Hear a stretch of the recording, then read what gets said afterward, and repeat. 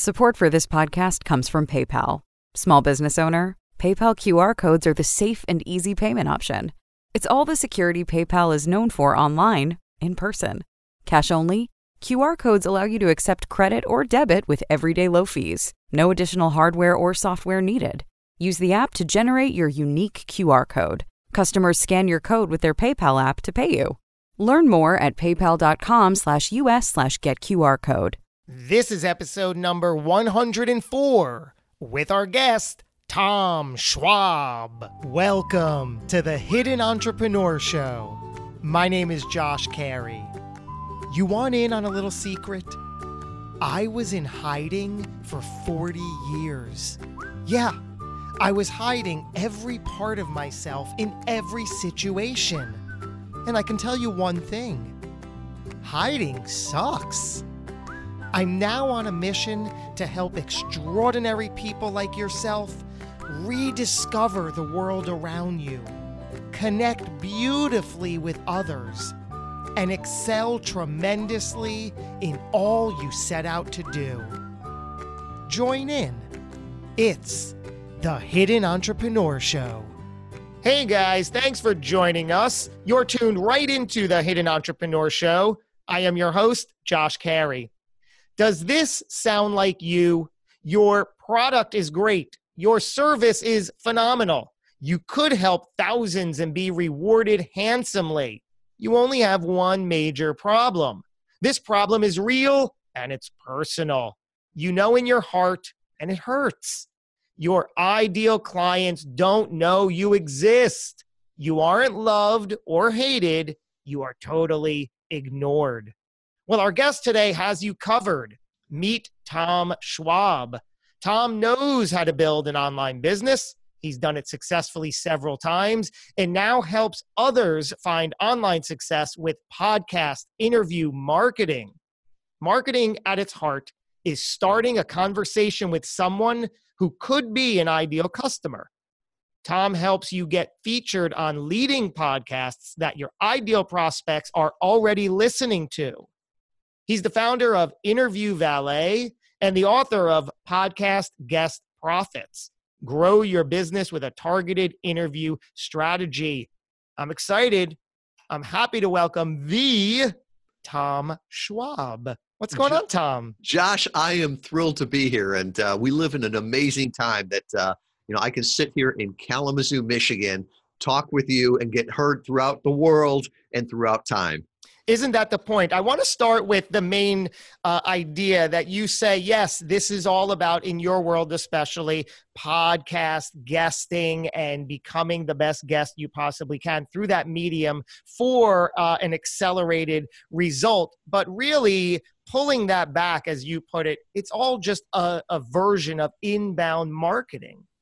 It's inbound marketing. It's a little bit of influencer marketing, right?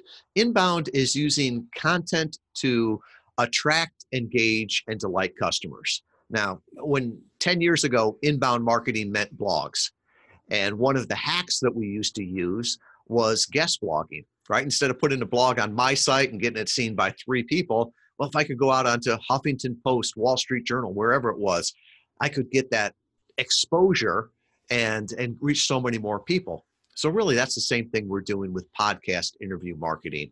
But instead of guest blogs, we're using podcast interviews. So going out to establish audience, get that know, like, and trust, and driving that back. And it's a little bit of influencer marketing too, because if you hear me, you have no idea who Tom Schwab is, right? Let's say.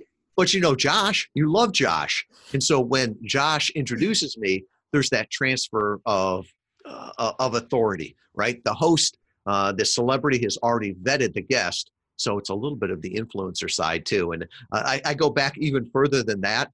One of our clients said, this is the new version of the old thing, right? It's like if this was 50 years ago, we would be standing at the country club and you would say, Tom, come over here. There's some people I want to introduce you to. So it's the same old thing, but in a new way with new technology.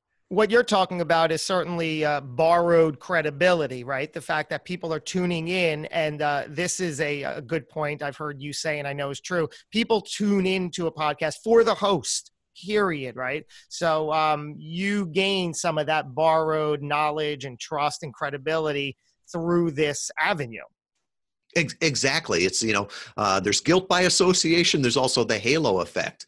And so from that, you go into that audience. And it's really important that as you come in, that you know the audience. I cringe every time I hear a podcast interview and they ask the person the same question they ask every guest, and they're like, I've never thought of that. It's like you're just yelling to the audience that I have never listened to this podcast. I am not one of you. So from that standpoint, you need to respect the audience and be prepared for it. Nothing ruins your credibility more than going on stage in Cleveland and saying, "Hello, Columbus." What a great example. And I love how we're taking the podcast specific, which gosh, I've become such a fan of. I started this podcast less than a year ago, and I started it because I knew that I would enjoy it. I would be good at it. It would be something that I can really wake up every day and look forward to, which helps. And I said, you know what? I don't have all the pieces. I don't have all the next steps, but I know if I do this, it's going to lead somewhere in the direction, and I'll start to see clearer as it goes. I got to tell you, one of the most exciting things that this does is that now, today included, I've been connected like this to 104 extraordinary people. And that in and of itself has been a game changer. Talk to me about, no matter which side of the mic you're on here, and the application for any entrepreneur, the power of connection. Yeah, and you're so right. And I hear two things in there. The first one is exposure brings opportunity.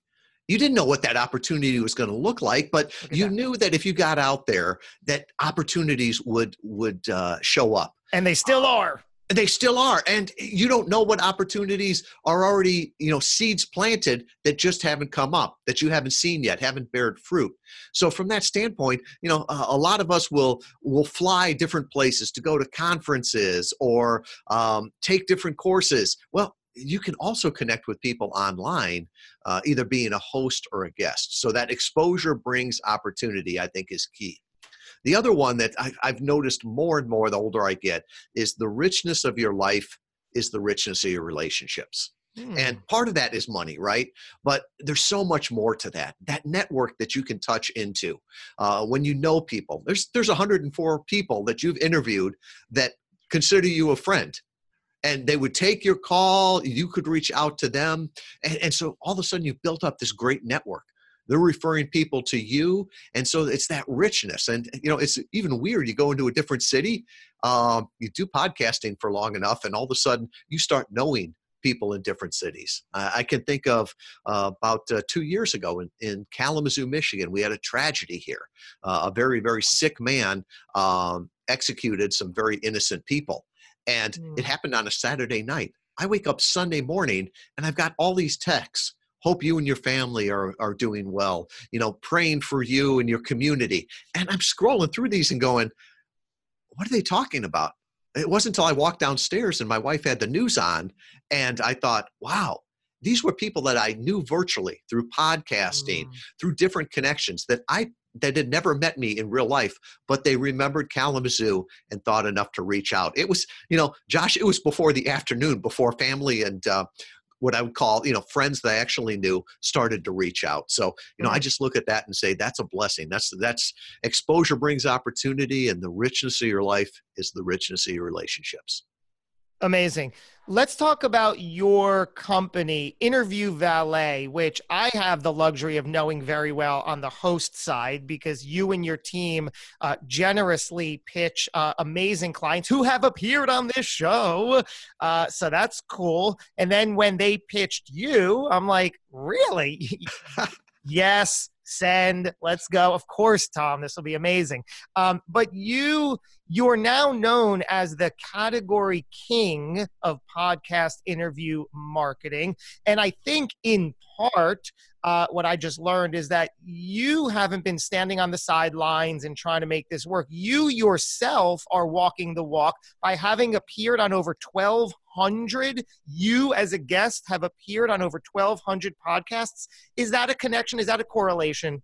That is, we use our same, same thing. We drink the Kool-Aid. And sometimes I am embarrassed when people like, you've been on 1,200 podcasts?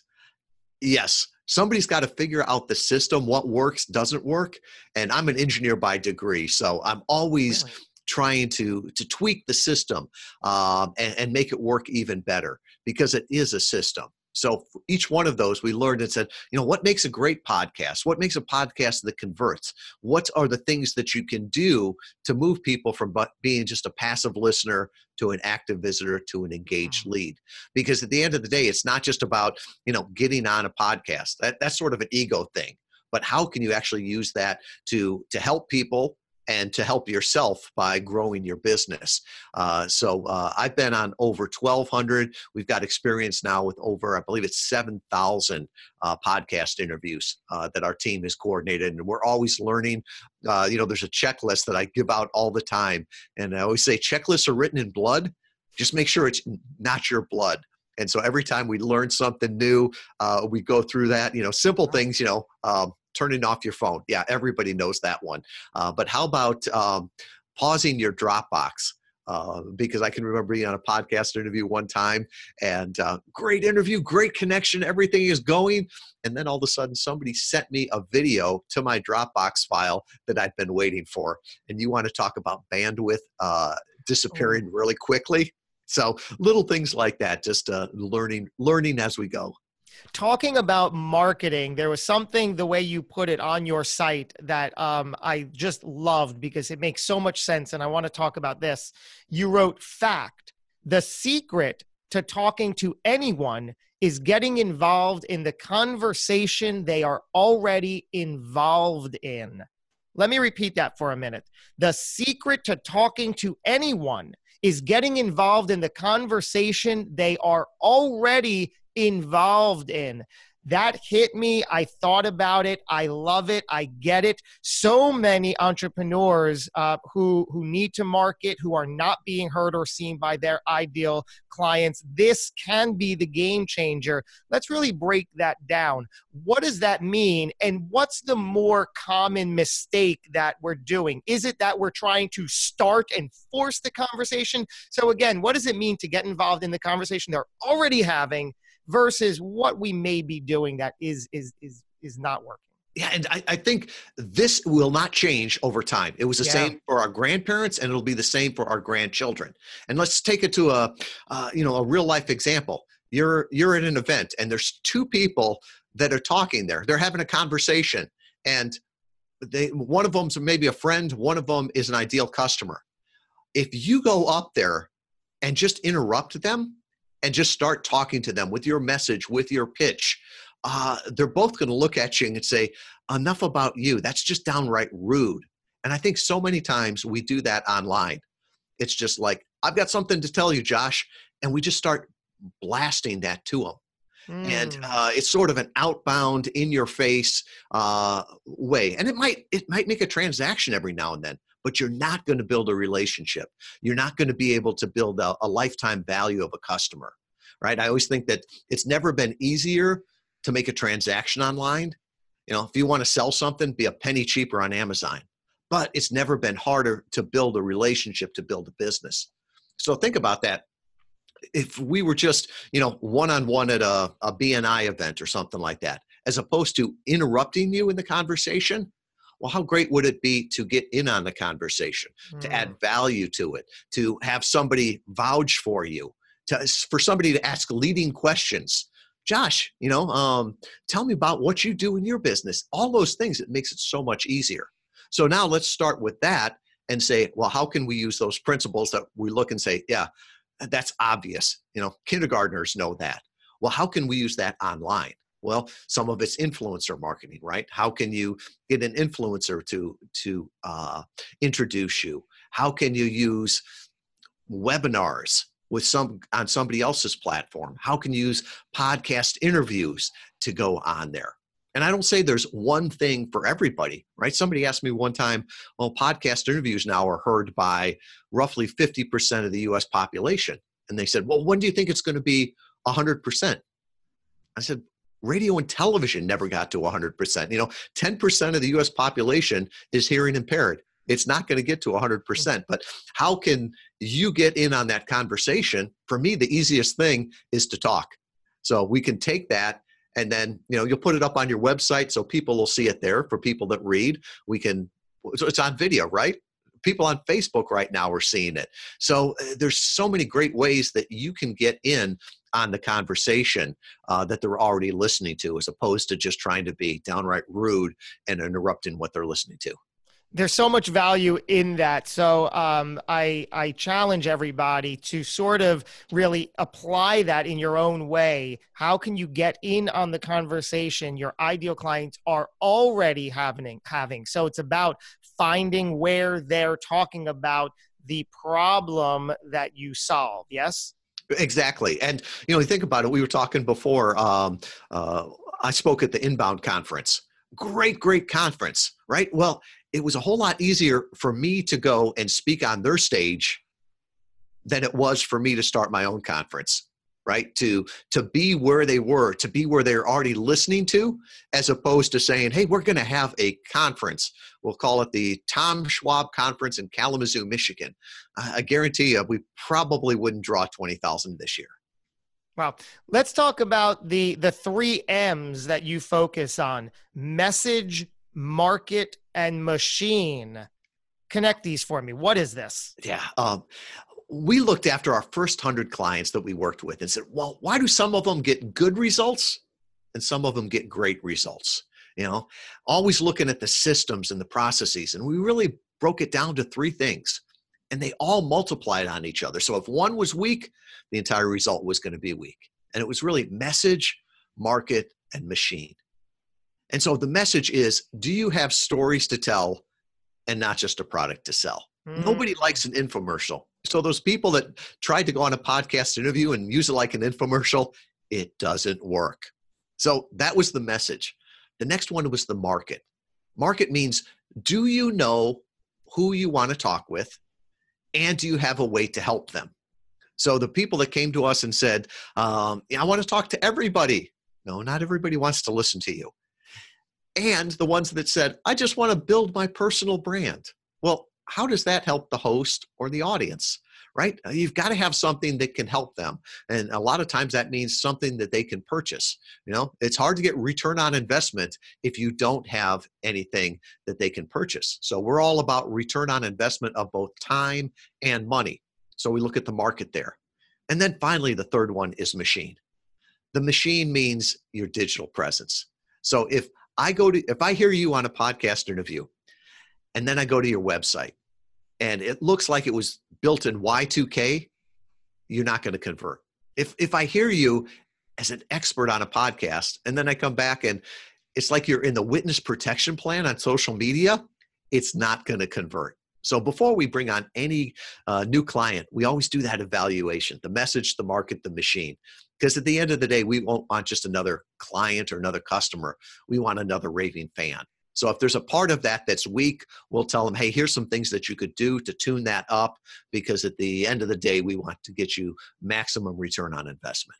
And we could spend an episode really on each of those. So true, so fascinating. I love the machine part, the digital presence. In my world, whether it's helping a client outside of the podcast space, as a business coach, they're an entrepreneur and they have a business and I help them, or it's a podcast host or somebody who wants to guest, as for example, recently, because I hit 100 episodes recently, people are saying, how do you find your guests? And I said, you know what? Finding the guests are the easy part. I could lead you in 10 different directions and show you where to find guests. You know what the difficult part is? Making sure that the guest, when you ask, is going to say yes rather than no. Those are their only 2 choices. And in order to get more yeses, you need the machine, as you put it, in place, because they're going to click 1 or 2 links to quickly vet you and make an informed and responsible decision. Nobody has time. They're not going to spend all day. So it's got to be quick and legitimately to the point. Like you said, your website needs to convey very quickly who you are and how you want to position yourself. When they scroll through your LinkedIn or your Facebook or what have you, they need to see, and you need to strategically make sure that everything is properly there. Talk to me about brand, because I know your brand, Interview Valet. I love it. Category King. I see right now, no accident, right? I see the white glove as part of the logo. Talk to me about how brand has played a good part for you. Well, and I wish I could say that it was all intentional. Sometimes in hindsight, everything looks perfect. I've got to say our best copywriters are our clients, right? Early on, we had a client that came to us and said, the reason I like working with you is because you let me be the guest and you take care of the rest. I'm like, oh, there it is. There's the tagline.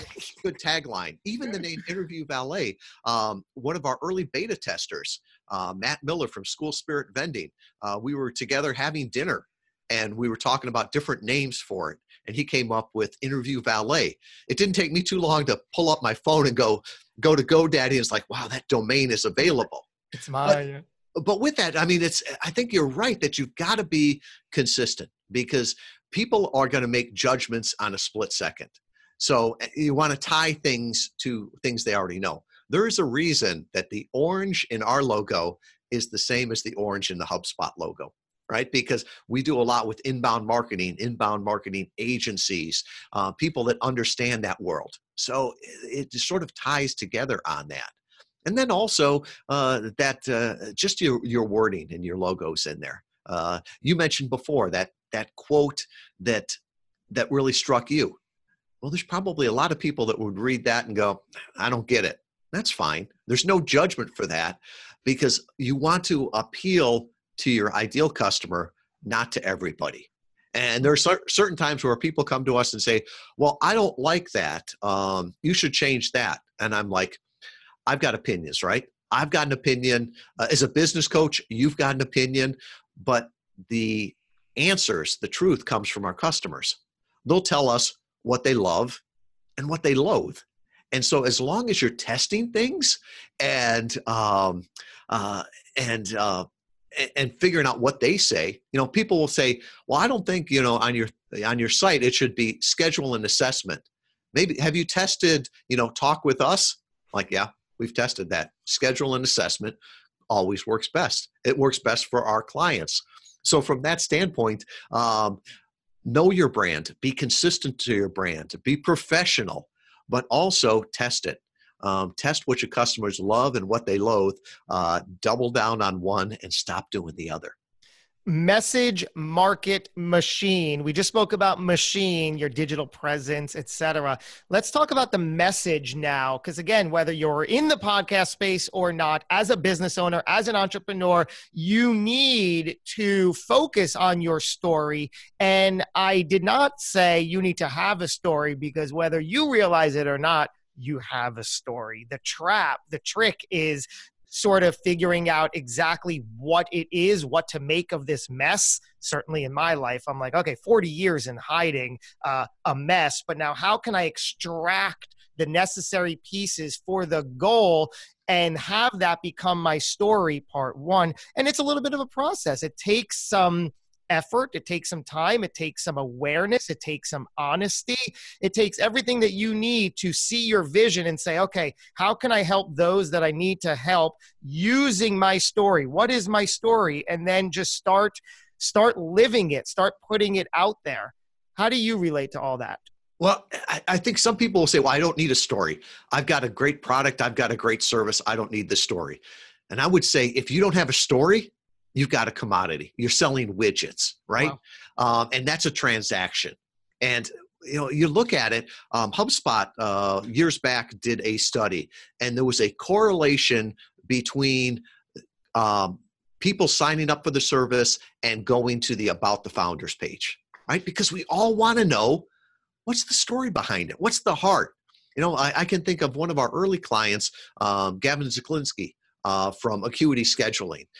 We worked with him for about 18 months to get him on podcast to grow his business. And now I've used Acuity scheduling ever since. Now, is it better than Calendly or Schedule Once or all the rest of that?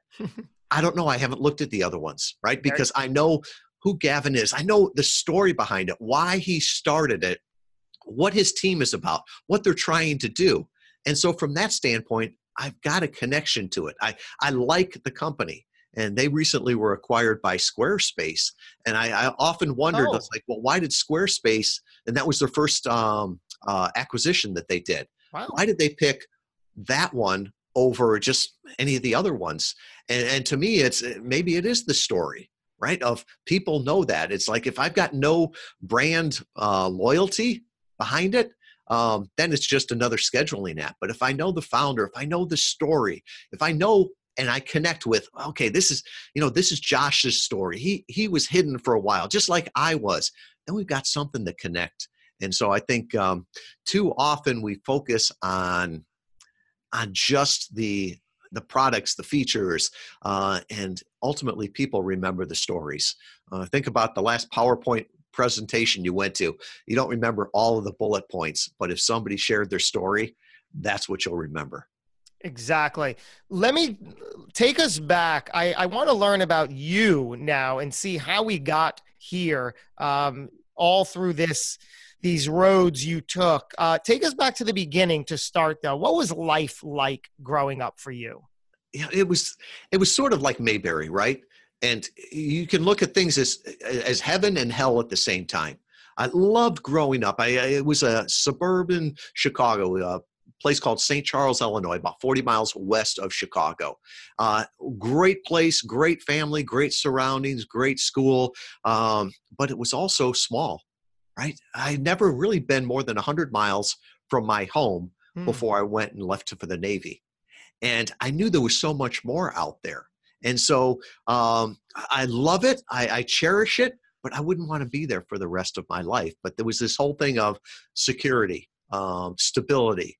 All of my family, my aunts, my uncles, my cousins, they all lived probably within 10 miles. The one that really moved far away, they were like 40 miles away. Can you imagine that, Josh? Yeah. We'd have to check the oil in the car before we made that long road trip. And so from that standpoint, the world was a small place. And that proved, like you said, heaven and hell, because some might say, oh, safety, stability, family, comfort, cozy. But no, it had its drawbacks.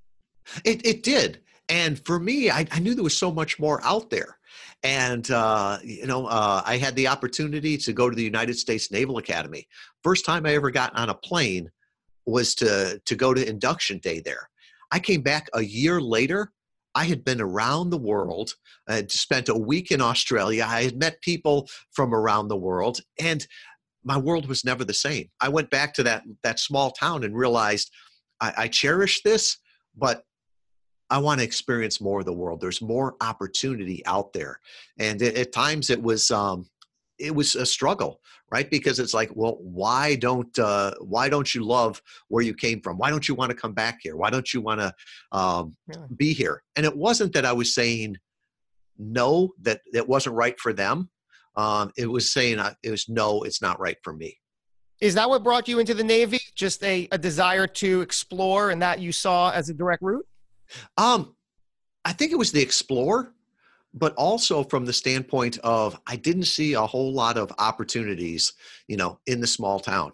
I was paying for my own college, and I remember applying to Northwestern University, and I think at that time, tuition and room and board was $10,000 a year, and I'm like, how would I ever make $40,000 in a lifetime to pay that back? But, I didn't even think of applying to a school like MIT or Harvard, anything like that, because that was like a world away. I mean, that was beyond my wildest dream. I couldn't even consider that. And so when I had the opportunity, I was actually, there was a gentleman from our town that came back during his summer, and he was at one of the academies. And I saw other people coming back flipping burgers to pay for college, and I saw him come back, and he'd just been around the world, all the rest of that, and he's like, "Oh yeah, and it's 100% scholarship. You don't have to pay for it." And I'm like, sign me up. And at that point, I was too young and dumb to know that that's hard to get into. Filled everything out, and by the grace of God, they overlooked that I have no depth perception. They didn't find that out until my senior year. I wasn't technically physically qualified, but I got into the Naval Academy, and the rest was history. What was your role in the Navy? So I ran nuclear power plants. I was a surface nuke. It really taught me that anything can be systematized, can be taught. My first ship was the USS Abraham Lincoln. At that time, it was the newest and finest in the fleet. Now it's just the finest. The role, something with nuclear power plants, you said, is that that sounds like an important position? Well, you can either picture it as an important position, or a lot of people think of me as Homer Simpson back then. Yeah, I was going to say Right. that. Right, yeah. But no, it was just amazing and that's really impacted my life, that if you can bring people out of college, out of high school, that are highly motivated, highly intelligent, but they don't have PhDs in nuclear physics, right? But within 18 months, we were trained on how to do this and how to follow the systems, how to follow the culture. And so at times now when people tell me, well, you don't understand my business. It can't be systematized. It can't be taught. I'm like, no, you don't understand your business. If they can figure out how to teach people how to run nuclear reactors, I can teach people how to run my business. And that's really been a key of our business on how we can systematize it so we get predictable experiences, predictable results, and also scalable. Were you shortly thereafter, your time in the Navy, were you then on the path to sales or marketing or entrepreneurship? I was on the path to stability, right? Throughout my entire life, I was taught, find a stable job, just do this. And my commitment in the Navy was up in 1992. And with that, peace broke out. That's when the evil empire, the Soviet Union collapsed and everything. And I just saw that this is not what I want to do for the rest of my life. By that time, I had a family, and it was having the deployments were having an impact on them. I always thank people that served, but even more so, I thank the families of the people that served, because that's, I think, the hardest on them. So I looked at that and said, I'm going to leave the Navy. And at that time, my dad called me a fool.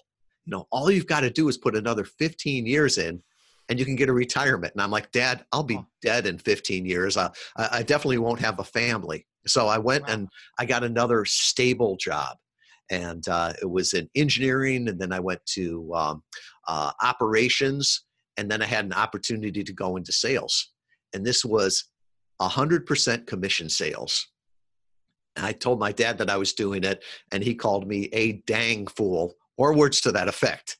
And he's like, you cannot go on straight commission with a family, with a mortgage. Come on, be an adult, be reasonable, be stable. And I'm like, no, this is what I've got to do. Well, he lived long enough to say that I was right, that the advice that he had given me was not right for me, that I was successful with it. But this entire time I was struggling. It's like, well, I've got to be responsible. I've got to have my security, all the rest of this. And I realized that, ultimately your security comes from your ability to produce, not from just one employer. And right now I look at it as I've got more job security now than I ever have, right? Because I get paid by 90 different bosses, right? We've got 90 different clients that we serve. And I would much rather have that than one person that I work for, even if it's the U.S. government.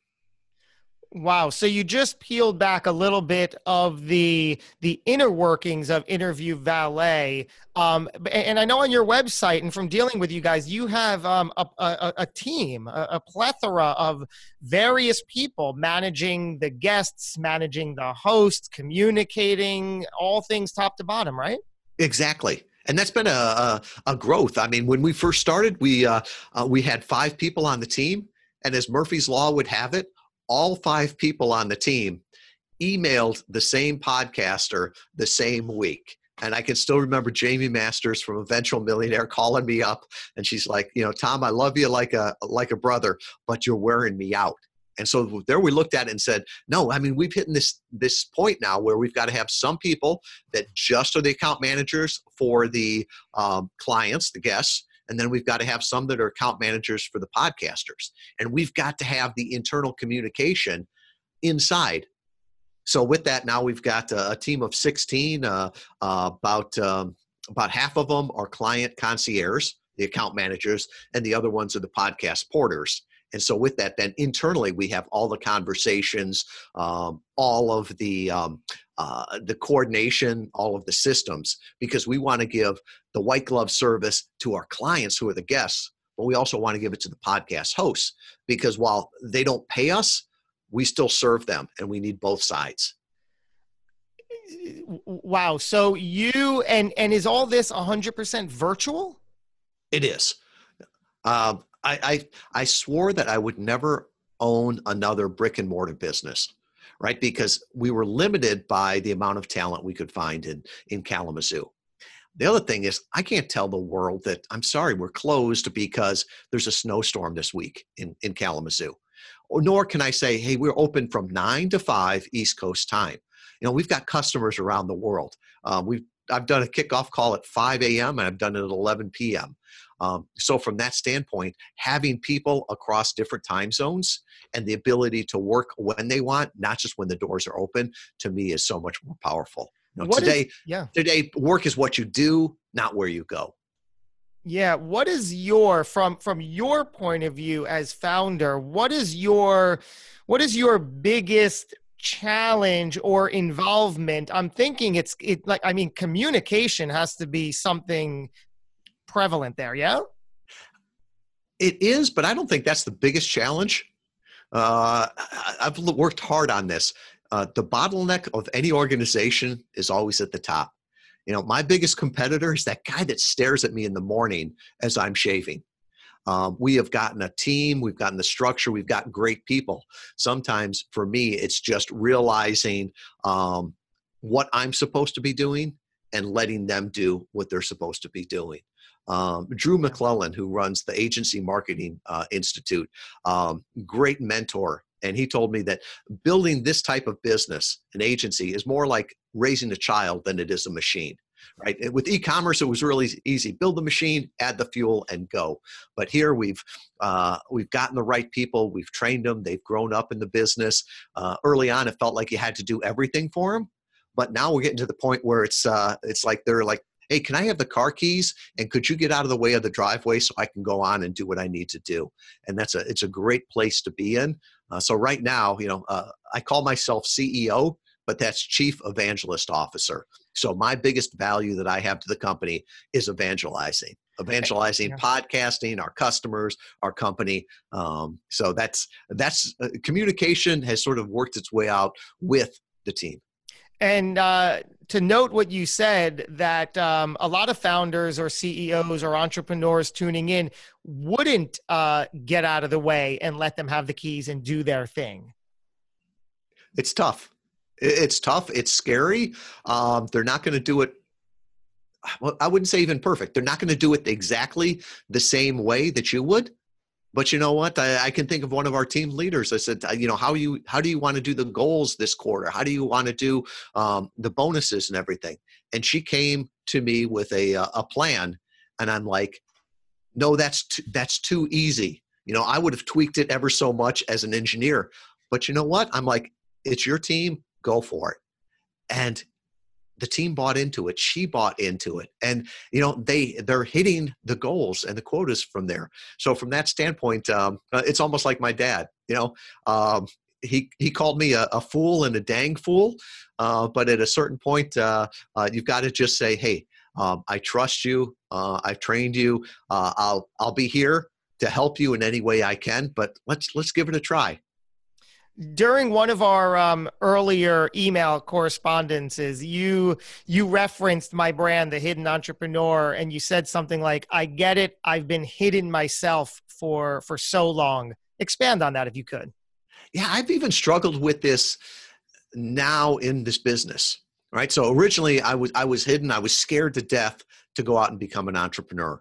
And, that stable thing, whether a stable company, a stable job. And then I found that the stability came from your ability to perform. But even in this company, I've hidden at times, right? Because I didn't want Interview Valet to be the Tom Schwab show, right? So if you go to the website, you're not going to see pictures of me all over the homepage. I didn't want it to be an ego thing. And that's what I told myself. And in some ways, I think I was hiding behind that also. Because it's one thing, Josh, if you reject Interview Valet, that's the thing. But if if you say no to Tom Schwab, it's hard not to take that personally. And the more I've struggled with that, I've also come to the realization every company needs a figurehead. It needs a mouthpiece. It needs somebody to go out there. So I need to own that. And so strategically over this last year, I've been doing a lot more speaking events, getting out there a lot more. I do a daily podcast discovery right now. Every day I give a shout out to a different podcast. And that's all putting my face out there, which at times can be uncomfortable. I don't like the way I sound on podcasts. I definitely don't like the way I look on video, right? Everybody else's lighting and camera is much better than mine. And then I just realized it's not the lighting and the camera, it's the subject matter. But sometimes it just gets to that point where you've got to stop hiding. And for me, maybe it was a blessing when I turned 50, because somebody told me that before you're 50, you've got to work hard to look cool. He said, after you turn 50, if you work hard to look cool, you just look creepy. So this is who I am. Before we went on the air, we had a discussion that led us to the topic of isolation and what entrepreneurs may be inadvertently doing to keep themselves isolated. Expand on this. Yeah, a lot of times as entrepreneurs, we can put our head down and become busy. Right? In our cubicle, late at nights, wherever it is, and we isolate ourselves. And the harder we work, sometimes the worse it gets. We don't get out of our heads. We've got those voices that are there. And if you think about it, most countries, solitary confinement is considered cruel and unusual punishment. I think the UN thinks it's that, if I remember right. But what do we do as entrepreneurs? Solitary confinement. And it's uncomfortable sometimes to go out and go to a conference, go to a networking event. But you know what? The best things happen there. And there are people out there today that want to help you. There's coaches, there's mastermind groups, there's mentors. What's ordinary to you is amazing to other people. So often I have to say this because I have to remind myself of this. I did about a 3-week stint where I wasn't out of the office. I was working hard. I had no conferences. And then just last week, I had to fly out to Denver. And I told my wife beforehand, I know what I'm going to go through here. I'm going to say, I should be home. I should be working on these projects, these to-do lists, things that are busy. But I got on the plane, went out to Denver, and just met the most amazing people, got new clients, got new ideas. I remember reading sometimes that your creativity goes up proportional to the distance from your desk squared, right? I don't think I've ever had a creative idea sitting at my desk. It's got to get out from there. So from that standpoint, I've got to remember sometimes that I shouldn't work for a jerk. The jerk should let me get away from my desk every now and then. Looking back on a younger version of yourself, what conversation would you have with that person? I think I would tell him to enjoy the process and enjoy the relationships. Going back, early on, we all want the results. Patience is a virtue, but it's not one that I have. My prayer to God has always been, Lord, give me patience and give it to me now. He's never responded. Maybe he just laughs. But I think early on, just realizing that it's a long-term game. A lot of those relationships that are seeds that you're planting now, they may not come up for a while. But if you keep nurturing those, the richness of your life is the richness of relationships. would have a lot more fun along the way, and I think I would have been a lot further along in the way. Do you believe that everything happens for a reason? Yes, undoubtedly. Everything happens for a reason, and everything happens for good. And whether or not that is true, I don't care. It's a belief that serves me. And there's a great book called The Miracle Equation by Hal Elrod. Hal is one of the most amazing people I've ever met. And even when he was, going through what was supposed to be terminal cancer, he was upbeat, he was positive, and he said that this is like the best time in his life. And this is going to teach him so many things. So in the same way, I think nothing has a meaning until we assign it meaning. And most of the time, we don't know what the meaning is until way later on in life. So I think if we look at it and say, this is great, why? And if we keep searching for that, it'll serve us. I love how you put it, that you believe everything happens for a reason, and that belief serves you, period. I mean, that could be extended to every single thing up here, right? We don't have to justify it to anybody. Right. And why wouldn't we tell us things that serve us?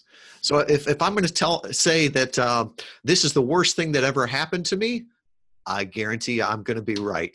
It is. But, yeah. it's like that little kid that comes down and wanted a pony for Christmas. And instead of a pony, got a dog. And the first thing, they walked down on Christmas morning and stepped in a dog pile there. And they were so excited that, some pile that big, the pony's got to be around here someplace. And they went running around, never saw the dog. They just kept looking for the pony. So if you step in that, just start looking for the pony. Somebody's giving you a gift.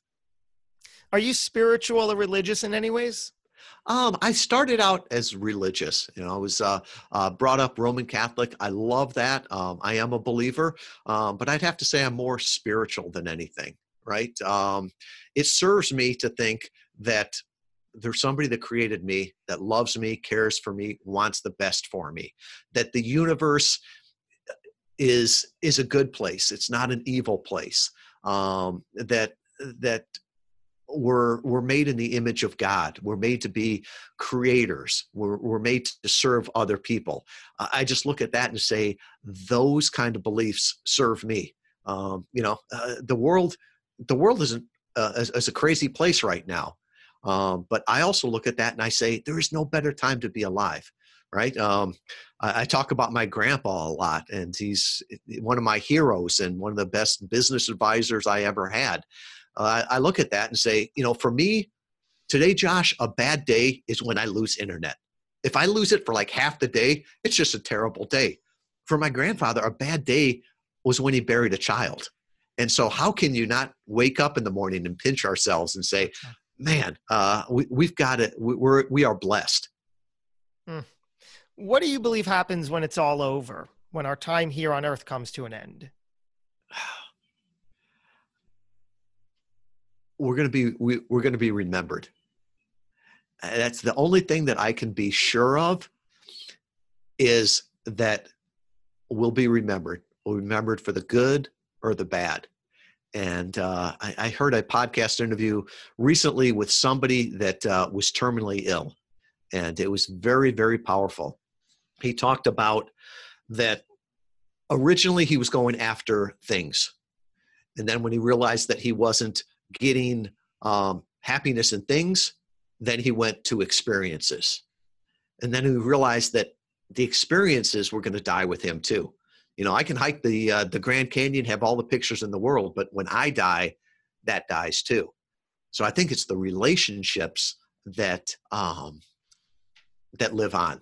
Right. So I don't know for certain what's going to happen to me, but I know that I will live on in memories. And there's some cultures that believe that you're alive as long as somebody remembers you. And, if somebody can, 50 years from now, talk about me and say, hey, I learned this from Tom, or, tell a funny story or something like that. That's what I'm focused on. I can remember at our church, they did something where they had a rope, It was probably, the rope was 100 yards long, and it was weaved all throughout the church. And there was like this 6-inch section up on the altar that was red. And they said, this is when you're alive, you know, and all this other white is eternity. And I'm like, no, it doesn't go just from red to white. For some people it does. But I think what you want to do is make that as pink as long as possible. So you think of somebody like George Washington. He died 200 some years ago, probably. He still has an impact. Martin Luther King, his line was really short in there, but he had a huge impact on that. And so with all of that, I just look and say, I just want to make as good an impact on the world as I can. So beautiful. Wrap this up into a nice tidy bow if we can. What is the message we're delivering here? What are we saying? You know, you went in some places here that I didn't expect, and thank you for doing that. And I think of something that Rand Fishkin, who's the founder of SEO Moz, said. Yes, he is. He said the best way to sell something is not to sell anything, but to earn the respect, awareness, and trust of those who might buy. Now, what we've been talking about here, I've been trying to break through my obscurity, right? To get known to those who might buy. Now, there's probably 3 types of people that listen to me, you know, and the 3 types of people that'll listen to you. First one are going to say, Tom is an idiot. I don't disagree with them, but you know what? If you think that, God love you, but we're probably not going to be good customers together, or we're not going to work together well. The second ones are like, that was interesting, but I don't need that person right now. God love you. Go on. I hope it brightened your day. The third ones are the ones that go, wow, I like him. I respect him. I trust him. He works with people like me. He could help me. Those are the kind of clients you want to attract. So I think the biggest thing there is just our biggest problem is obscurity. Let people know who you are, who you really are, who your brand is, not just the bullet points. Get that word out there. You know, the people that love you and want to work with you will be drawn to you. And you can make the world a much better place by serving just those people. If that's not a place to leave it, I don't know what is, but I will leave you with this final question. Tom Schwab, how would you like to be remembered? Oh, with some laughs, right? So whatever story it is, I hope people are laughing at the end of it. I hope people say that that he taught me something, he put a smile on my face, and he helped me grow my business. That's the biggest thing that I get right now. Is I get the biggest kick when somebody calls me and says, I was on this podcast interview, it was great. You know, Josh and I started this partnership on this thing. I got clients from it, all the rest of that. I'm excited for them. It's that multiplier effect. And almost like we were talking before, if you've ever had children, right? It's one thing to win the race yourself, but when you see your child win that race in high school, or, you know, learn to ride a bike, if you can go and take joy in what they're doing too, that's what's important. So if there's anything that I said that resonates with people and I can help you make an impact on the world, please reach out to me. There you go. I told you from the beginning, this is going to be a fantastic conversation, whether or not you care about podcasts. Well, you do in some form, you're listening, but whether or not you care about being a guest on one or hosting one, this is all applicable. And there's so much more. I'm glad you went to the places we went. Tom Schwab, thank you so much for coming on and opening up as you did. Such a cool guest. I appreciate you. Thank you, Josh. I appreciate you and all the hard work you put into the podcast. Anybody that says doing a podcast is easy has either never done it or never done it well. The great ones just make it look easy. Oh, wow. Cool. Thank you. So true, though, by the way. We can go on tangents for that all day.